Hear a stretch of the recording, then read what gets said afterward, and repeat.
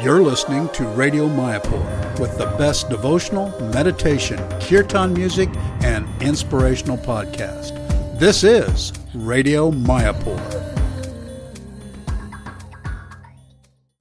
Today is a very beautiful sunny day here in Mayapur. And today is a very auspicious day because it's the birthday of Advaita Acharya Prabhu, who is the one that we, from his heart, pray to the Lord to appear, to save the conditioned soul of Kali Yuga.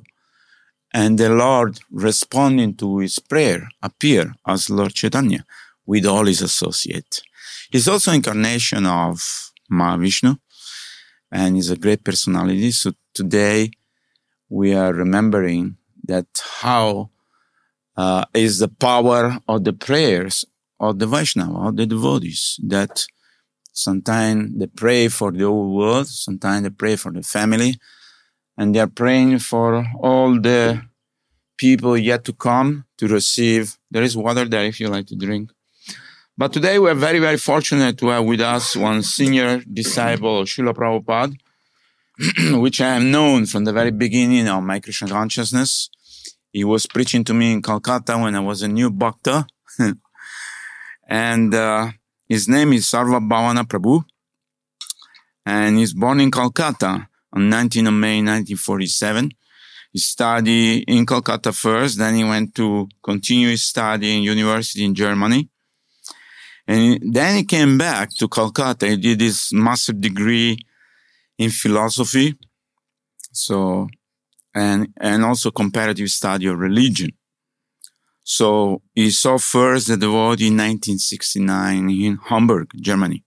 He speaks fluent Bengali, of course, because that's his mother tongue, but also Germany and English. He translated many of Srila Prabhupada's books from Bengali to English, English to Bengali. No, only from Bengali to English. So welcome, Sarvabhavana Prabhu, to Radio Mayapur. We are inspired to see you today.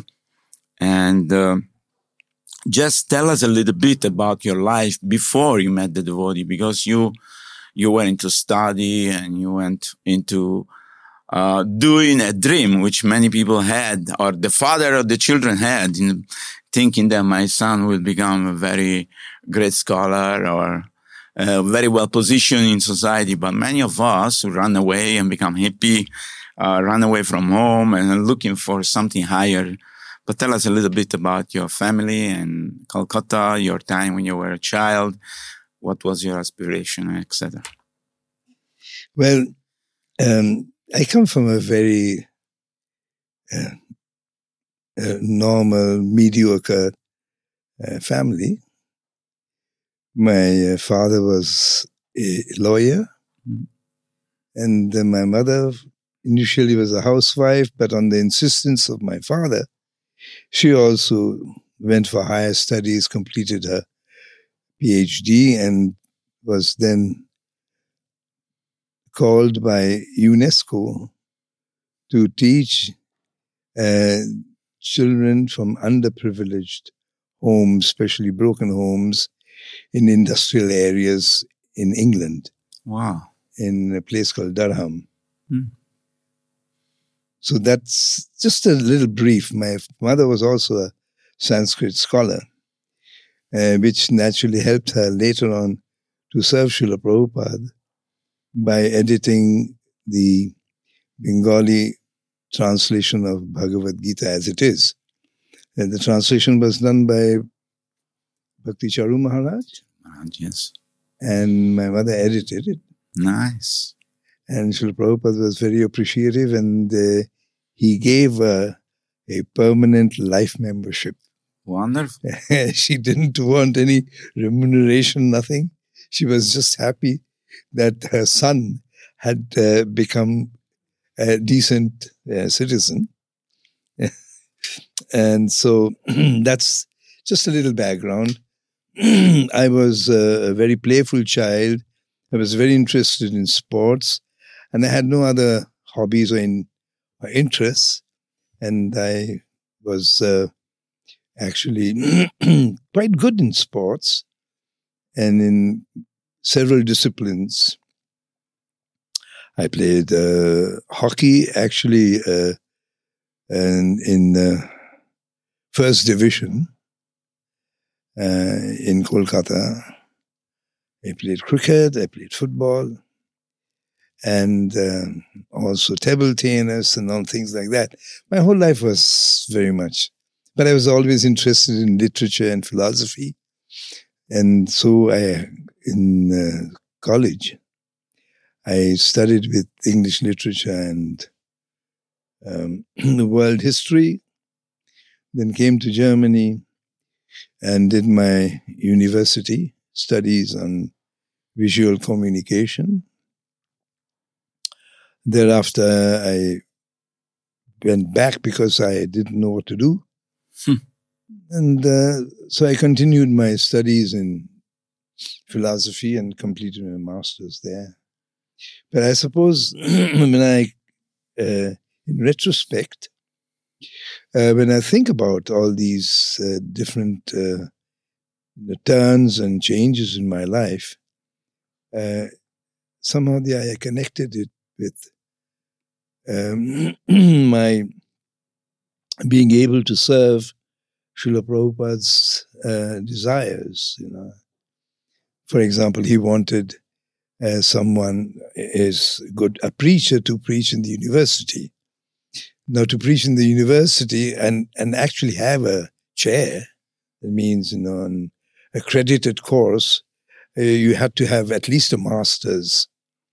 So I had that without knowing that this study of in the Calcutta University would later on then actually help in my preaching. And so I was quite,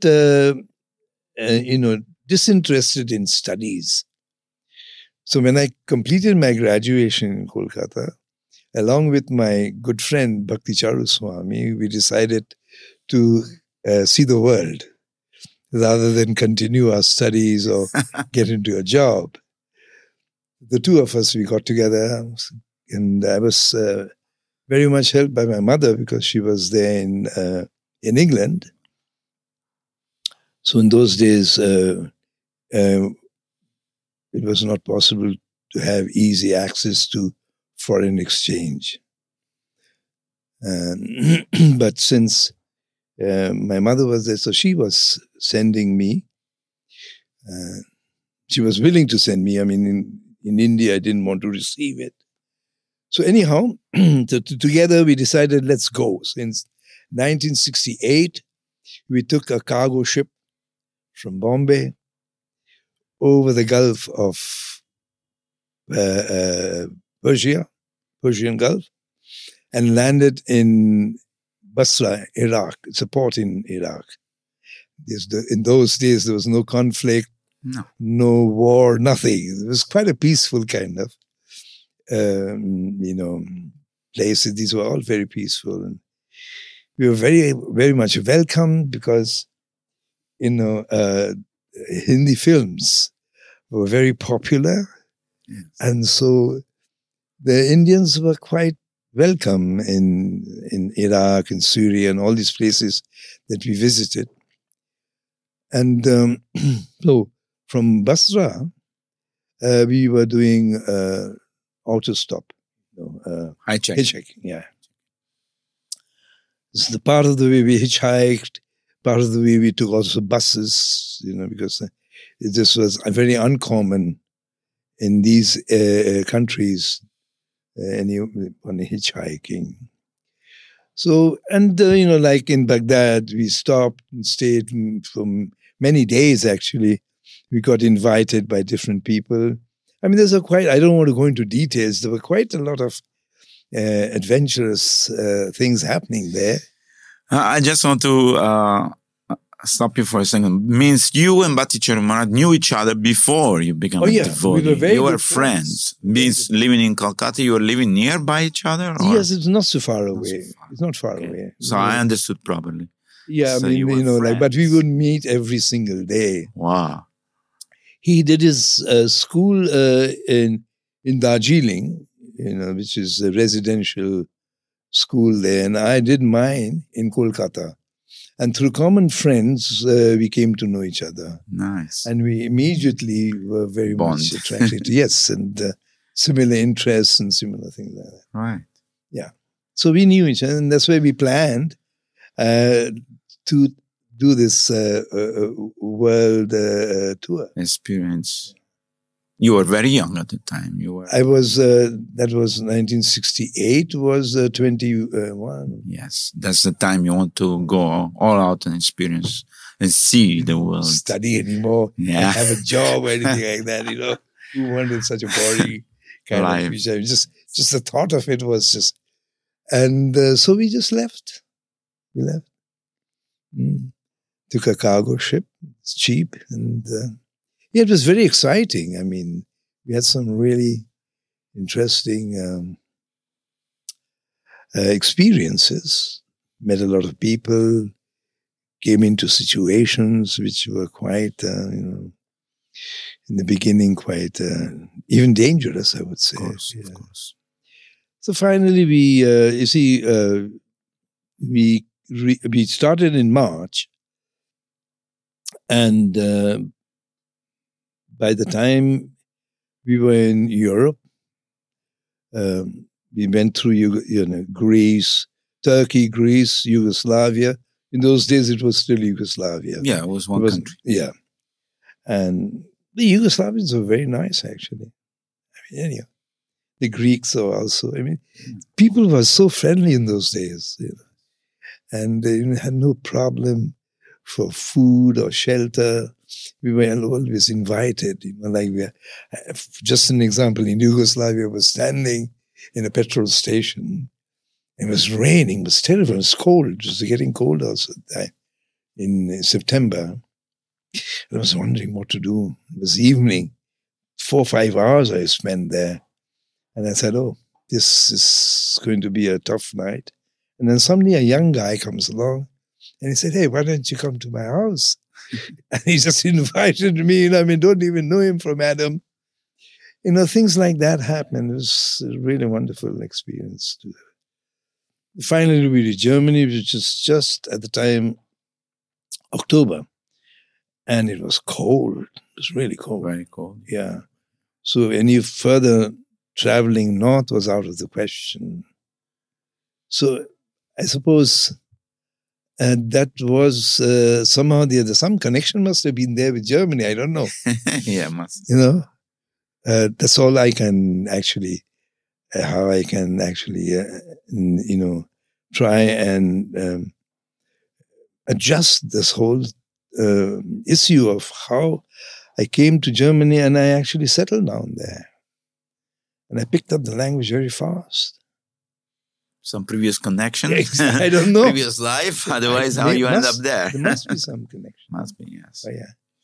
And because German language is also very difficult to learn. I'm Italian, I can learn French, Spanish very easily, but German, because it's Latin-based languages. Yeah, you learn very fast. But actually, German is Indo-German. Indo-German, yeah. It's just a different, what do you call that, root. Yeah, so, and then also in Germany, I was welcome, met some students, they invited me into their homes like that. And in those days, we didn't require any visa. For 3 months, they just allow you, and then you have to renew it. So then I thought, okay, since here is October, it was cold, it was just too cold, and I had lost quite a lot of weight on the way, because, not eating properly. Exactly. Weather. Exactly. Yeah. So I decided, Bhakti Charu also, as he had a cousin brother living in Hamburg. So we entered from Munich, from Austria, we came into Munich. And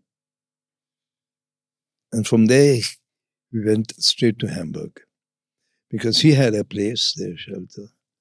And I also got myself, I didn't want to burden his family. So, and my mother was sending me sufficient funds, so I was able to rent a place there. And I enrolled myself in the university. So I wouldn't have any problem with staying. I got a student's visa and all that. So that's how I stayed in Germany. Yeah. And in 1969, I met my future wife in Hamburg. She was studying there, and so was I. And she was studying pedagogy, to be a teacher. So the system in Germany is that you have to do, after a 5-year course, you have to do 2 years of practicum. Apprentice. Sorry? Apprentice. So she decided to do it in Berlin, West Berlin. At that time, Berlin was divided. Yeah. So she went to Berlin, and I also followed her there. And I got myself also enrolled in the university, in the arts college. Did my visual communication. I was studying there, and that's where, first of all, I met the devotees. We were together, Bhakti Charu and myself, in Hamburg in 1968. And the devotees, one day we just came out of the university and we were just walking, and suddenly heard this kirtan. Sound. Yes. I said, what is this? And then we saw, and it was quite, what's the word? I was amazed, astonished, and also it was so funny because they were wearing dhotis, but not properly. Of course. They didn't know. And they had these huge shoes on. It was so incongruous, the shoes not matching with the dhoti, but that doesn't matter. It was the way they were singing with such an abandon. And right in the middle, I thought, wow, these, whoever they are, they must be quite, what is the word? Intrepid. To do kirtan. To kirtan out in the street. And this was 1969. It was completely unknown. Yes. So we went and joined. You knew kirtan because you're coming from the land of kirtan, Calcutta. Yeah. That was something that you knew, but to see there with the foreign people, white people wearing that type of uniform or clothes and setting. And immediately there was a what is called a home connection. So we went up to them, and they were distributed a pamphlet. It was an invitation. Sunday feast. To come on a Sunday. I think that was a weekday. Yeah, since it was a university day, to come to a love feast. I said, fantastic. We'll come there. So the two of us went. But unfortunately, a very unsavory incident took place. Really? There was, I don't want to mention names, there was a devotee who was giving the lecture. So we were sitting there, there was kirtan first of all, and then there was this devotee who was giving a lecture in English. And suddenly he started criticizing Buddha. I was completely, struck. What is he saying? Why is he saying No, it's okay. No, you were thinking, why is this? Yeah, why is he doing that? We started looking at each other, Bhakti Charan, and I said, what's going on? And, we were very interested together, as I say, in philosophy, and we had read a little bit of the Gita, a little bit of other literatures relating to, the Vedas and things like that. Because Buddha is considered one of the Dasavatara. Exactly, so that was the point. It's not that he was a demon or something. Yeah. No, that was the point. But he was talking about the other Buddha, the Nirishwar Buddha. Oh, I see. Nirishwar, because there are 3 Buddhas. Yeah, yes. So he in his own rights was... but then the way he was criticizing, it was not at all pleasant. Yeah, it wasn't palatable. It was something which was not very. That turned us off.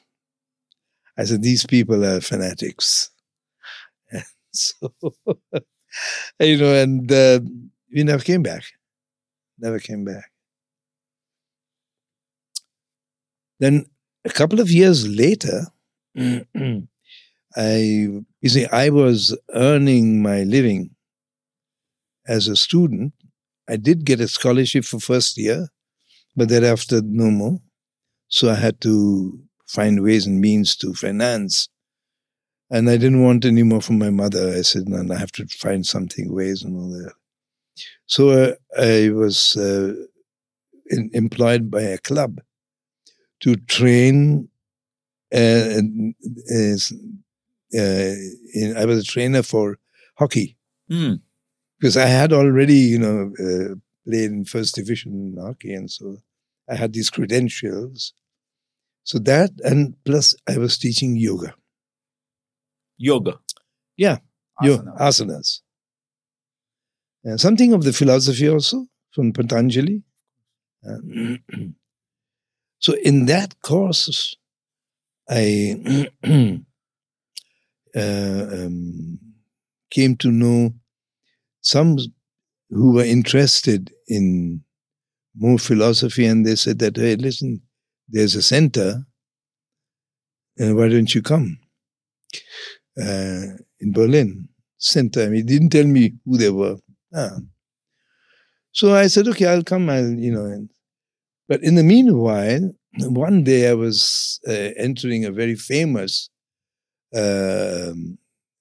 shopping center in Berlin. It's a landmark. It's called KaDeWe. And right at the entrance was this young girl, 18, 19, wearing a sari with tilak, and very serene kind of person with the face.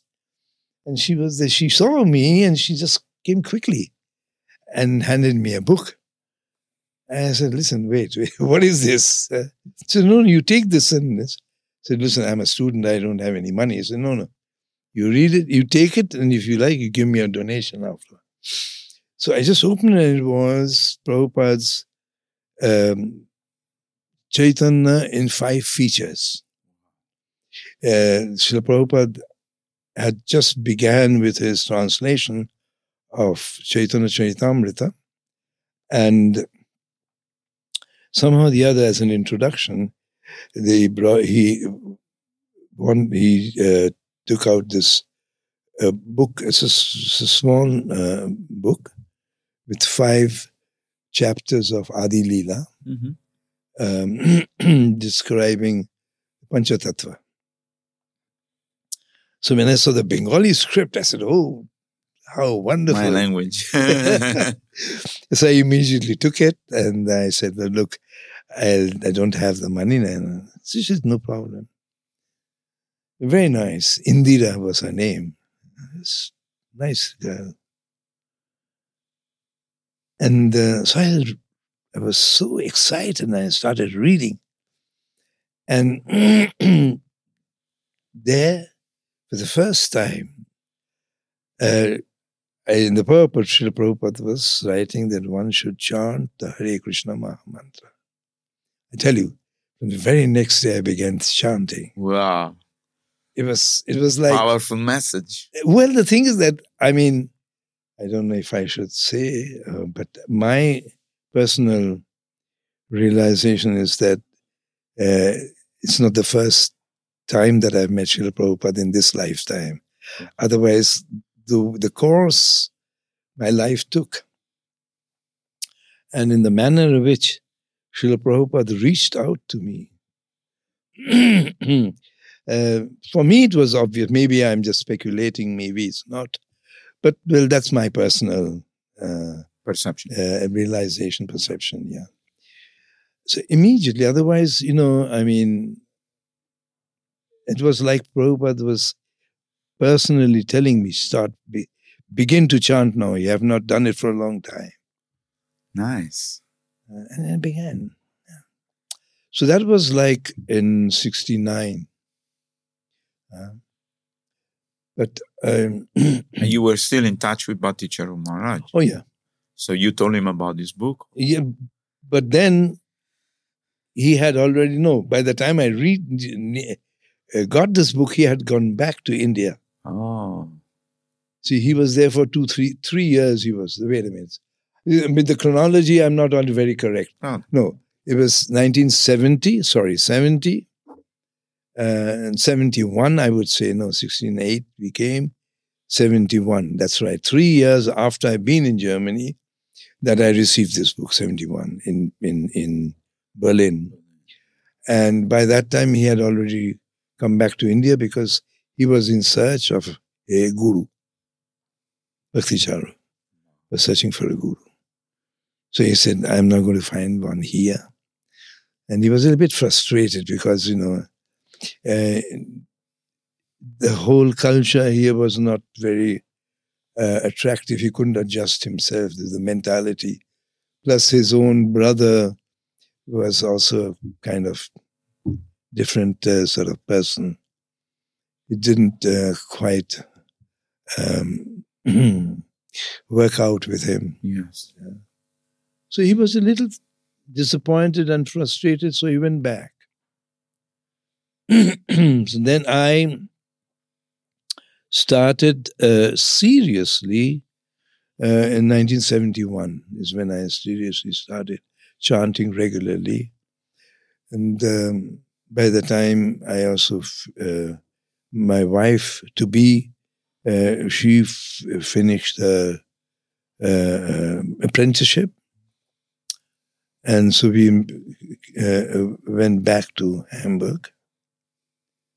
And I also then accompanied her, and I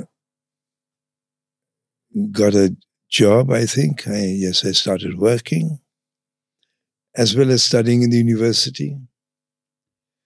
And different kinds of odd jobs. In those days, a student could have what is called temporary jobs. Yes. They have a whole list. Yeah, exactly. So that was no problem for me to get jobs, if you have a student's card and things like that. But I was also getting a little frustrated. I didn't see any reason. So then, finally, it came to a point where I was reading Srila Prabhupada's book. Then I got the next book that I got was Ishopanishad. After reading that, I said, no, this is my life. It was like a revelation. And I said, the course of my life will be now, somehow or the other, to continue in my spiritual life. I had absolutely no interest in things. And naturally, my mother was very disappointed. She sent us all the way. I spent so much money, make my son study. Now I become a sadhu. Yeah, I can understand.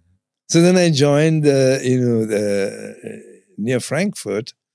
The devotees had rented what do you call like a fort? Can you call it a fort? Yes, a chalet. Chalet, exactly. Yes. Exactly. A chalet. It's like a country house. No, much more than that. It was bigger. 3 stories high, 64 rooms. Wow. And beautiful balustrade and up the steps. And it was a fantastic place. And we were already about 100 devotees living there. Wow. And that was like the central headquarters. Yeah, Hansadutta was the he was GVC. there. GVC. Yeah. So you joined the temple in that time. Then, my wife became pregnant. Ah, yes.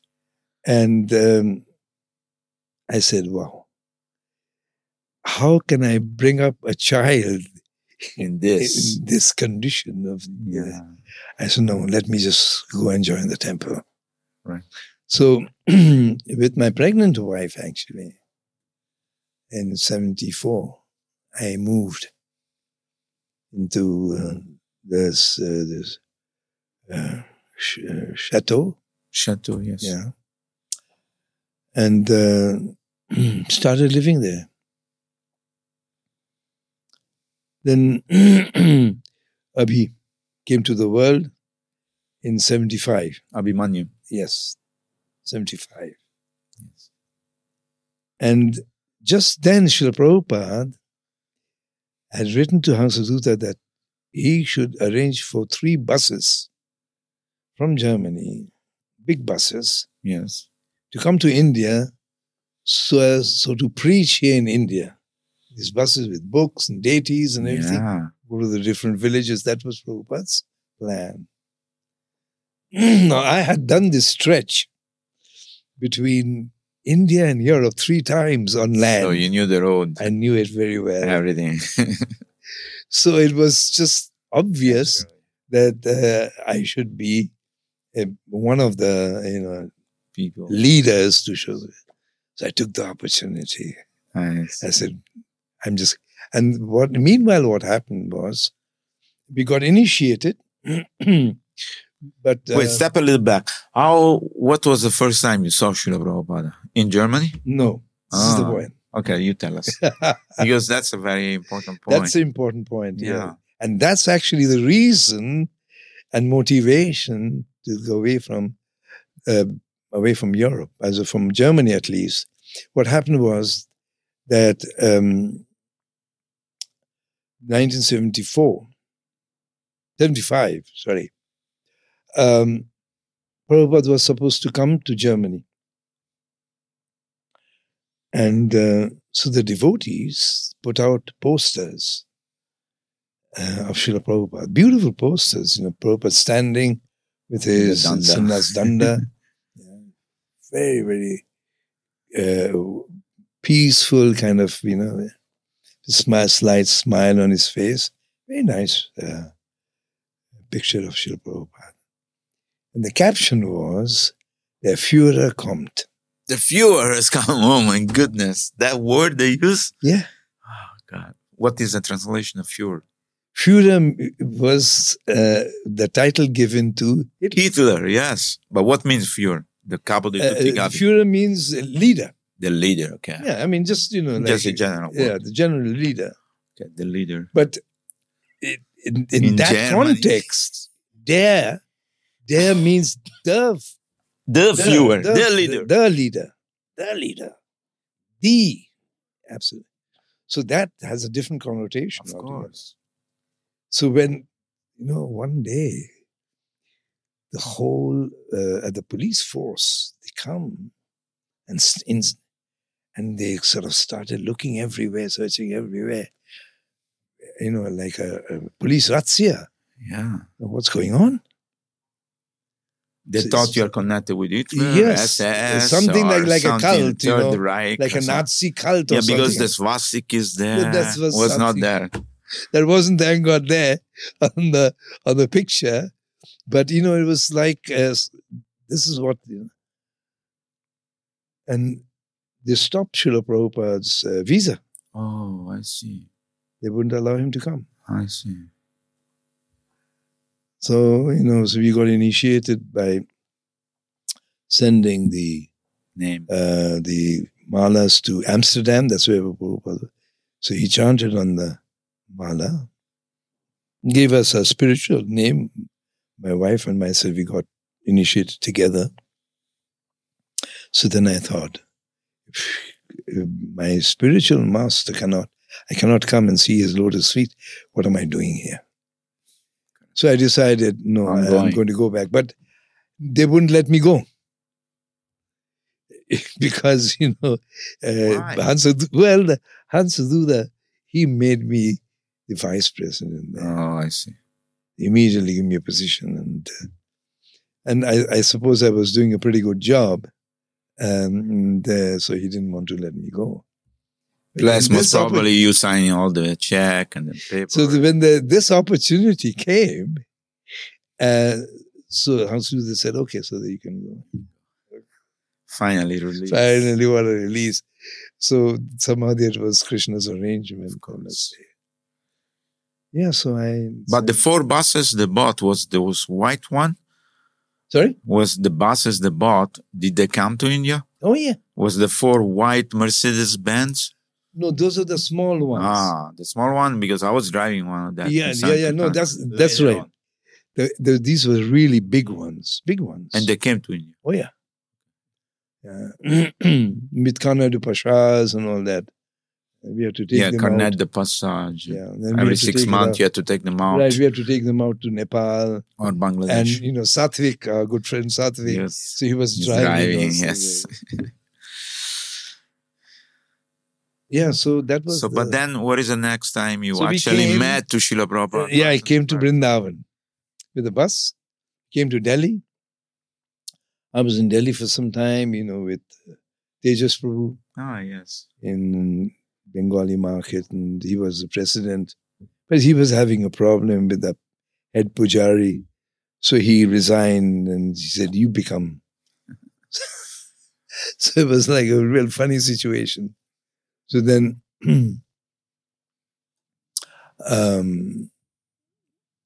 I heard that Prabhupada was coming. And instead of coming to the Delhi temple, which actually was very small, he was going directly to Vrindavan. So immediately he said, let me go on Vrindavan. I'm not going to stay.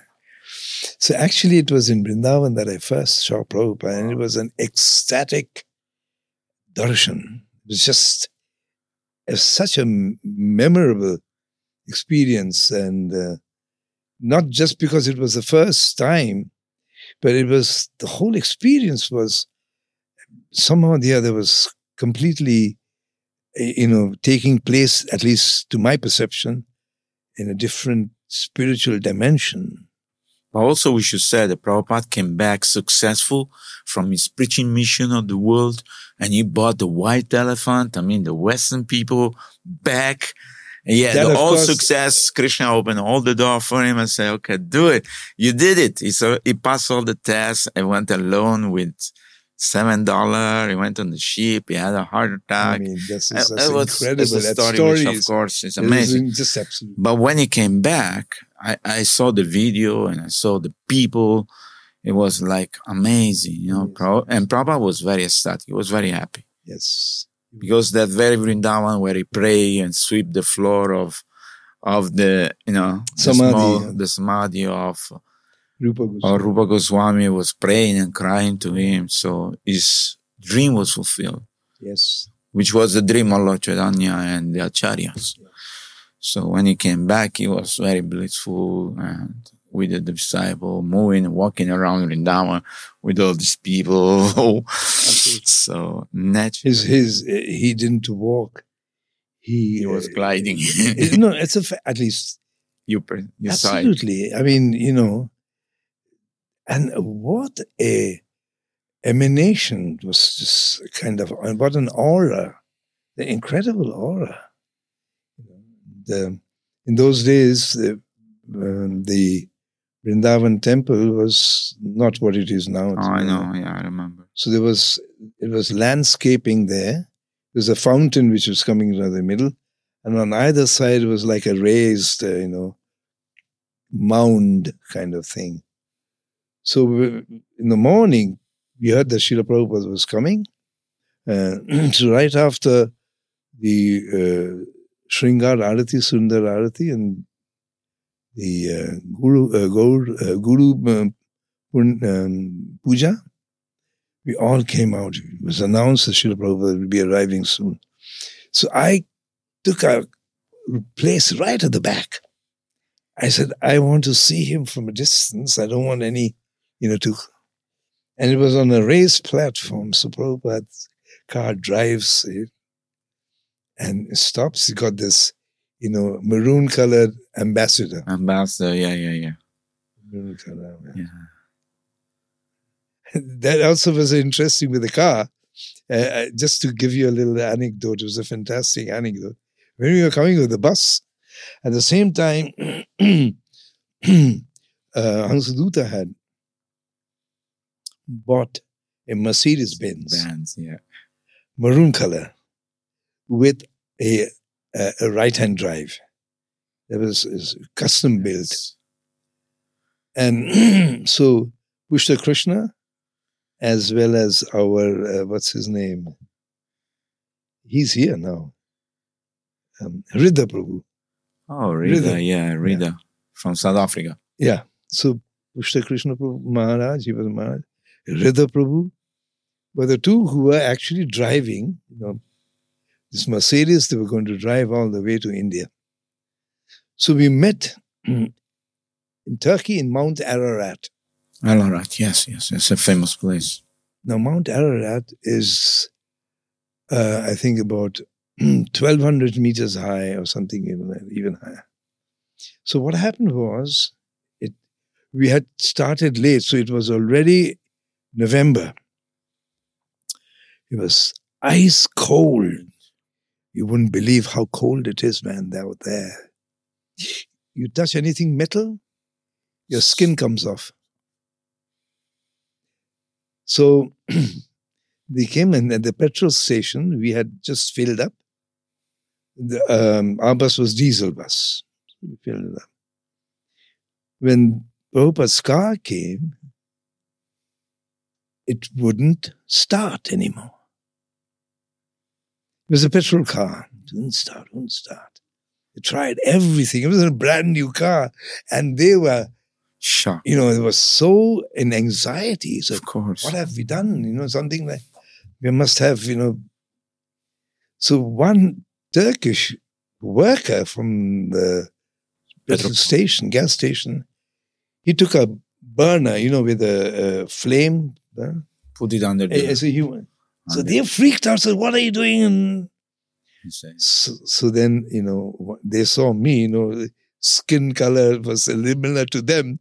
So they came and tried to tell me. Explain to you. I said, listen, we know what we are doing. Yeah. Just let them, just chill out. Just give us a chance.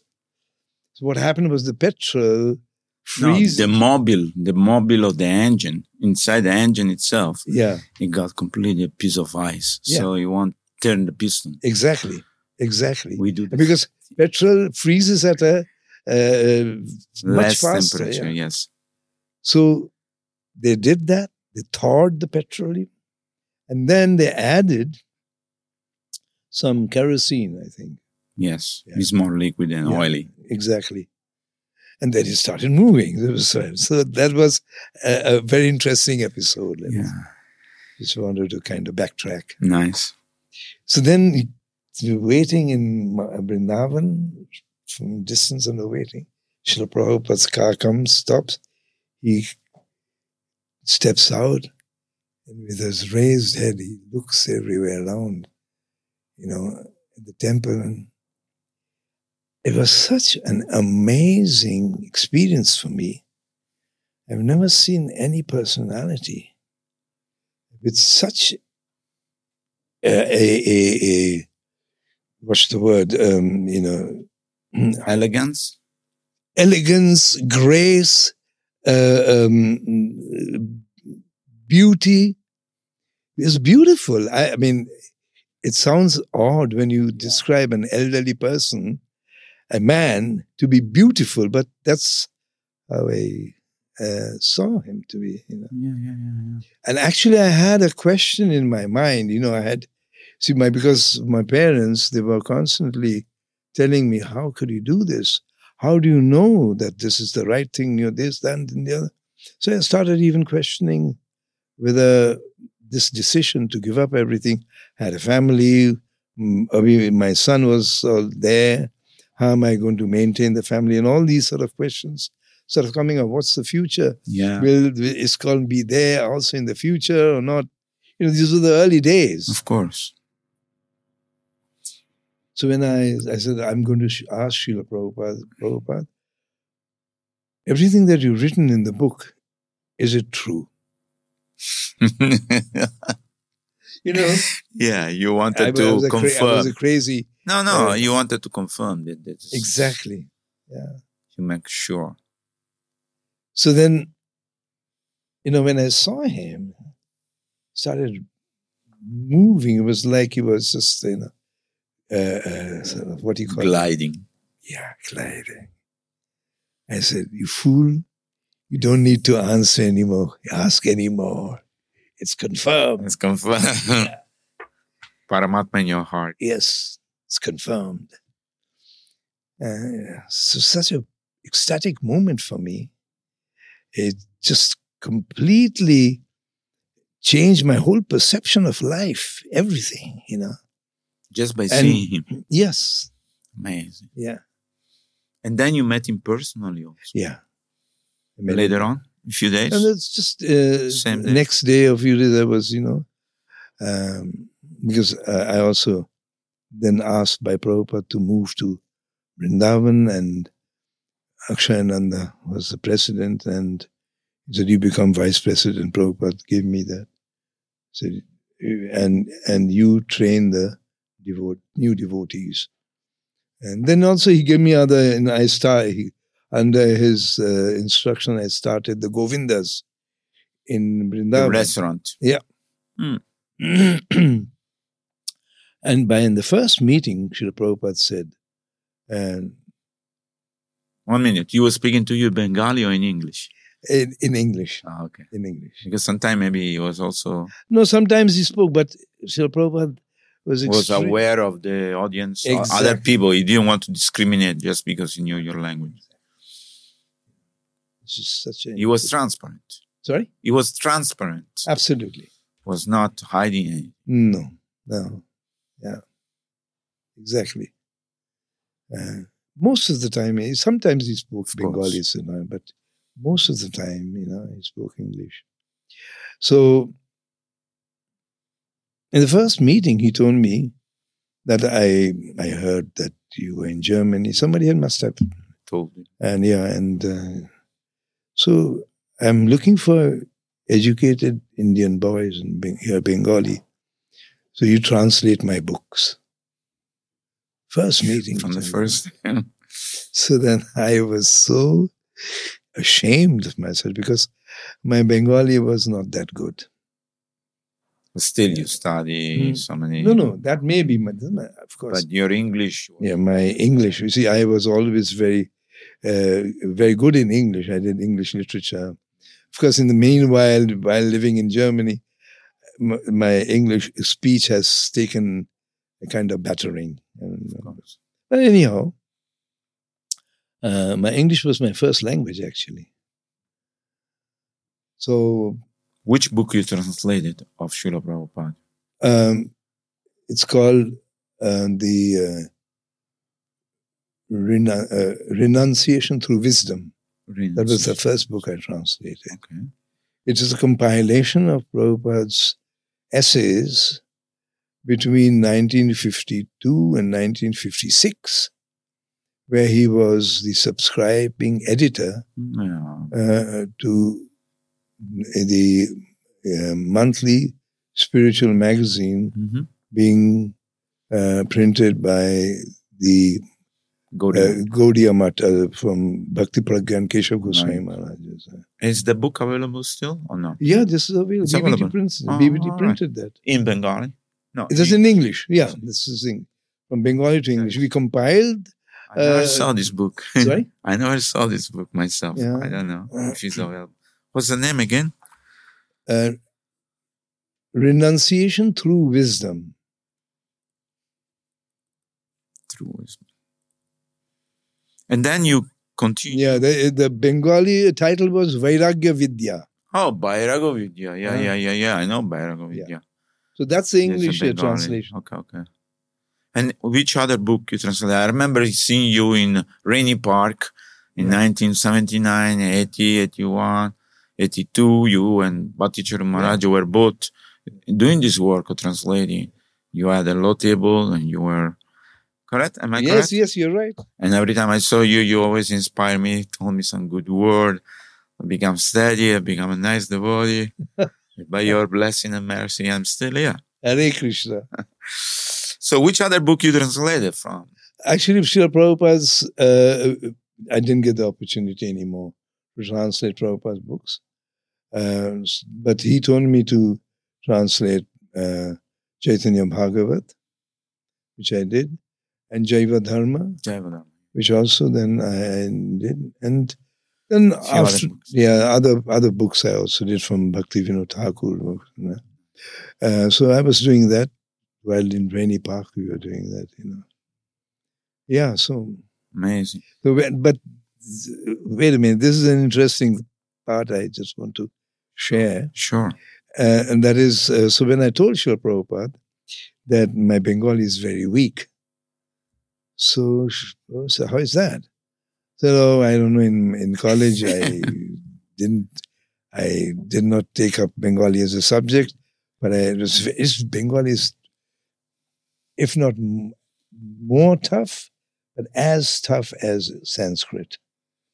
The Bengali grammar it's a lot. It's a very difficult grammar. Anyhow, are we still within time? Keep going. Yes. So Prabhupada said, "Oh, that's no problem. You read my Chaitanya Charitamrita, you'll learn Bengali soon." And believe it or not, I actually became proficient in Bengali just by reading Prabhupada's Chaitanya Charitamrita. Amazing. It's amazing. It's absolutely... So it's what I see is this is Kripa. Of course. This is what is Kripa is. Yeah. That just because Srila Prabhupada desired I learned the language properly, it just happened. Yeah. Yeah, and thereafter I brought out I translated quite a few, I think 13, 14, even in very difficult texts like Chaitanya Chandramrita from Bengali to English. And this is amazing. At least I know more than anyone else how an amazing feat that is. I would have never ever thought in my life I would have been able to do such a thing. So this is Prabhupada's mercy. Yes. You could say that these are the greatest accomplishment in your life, or there is something else which we don't know, which you want to share with us. Because, every man, as we become old, we look in retrospect and we start to see how all these different passages in our life lead us to this, what we are today, and what the spiritual master want, what our desire fulfill, and Krishna guiding us to become devotee of the Lord. Am I correct? Yes. So, but tell us what you feel was the greatest achievement in your life. Well, I don't know what the greatest achievement, in the sense that I think that I'm still in the shade of Prabhupada's lotus feet. I think that is the greatest achievement. And that Maya was not able, at least so far, not able to take me away from that position. Nice. And, I feel a lot of confidence that Srila Prabhupada is sheltering me. Otherwise, I would not have been able to make it, that's definitely. But tell us a message to our audience. What will make us fix at the lotus feet of Srila Prabhupada, like you, because we didn't see Srila Prabhupada. Many people who are hearing today's podcast, who are youth, who are coming to this movement, they are never seen. But of course, we are reading Srila Prabhupada book. Of course, Srila Prabhupada is the Jagat Guru, and he's the Shishya Guru for all of us. And we all feel connection, even though we have not seen him. Yeah. But tell us how we can become more fixed, how we can become more attached, so that Maya will not take us away also. The thing is that Prabhupada is still very much present. Yes. And,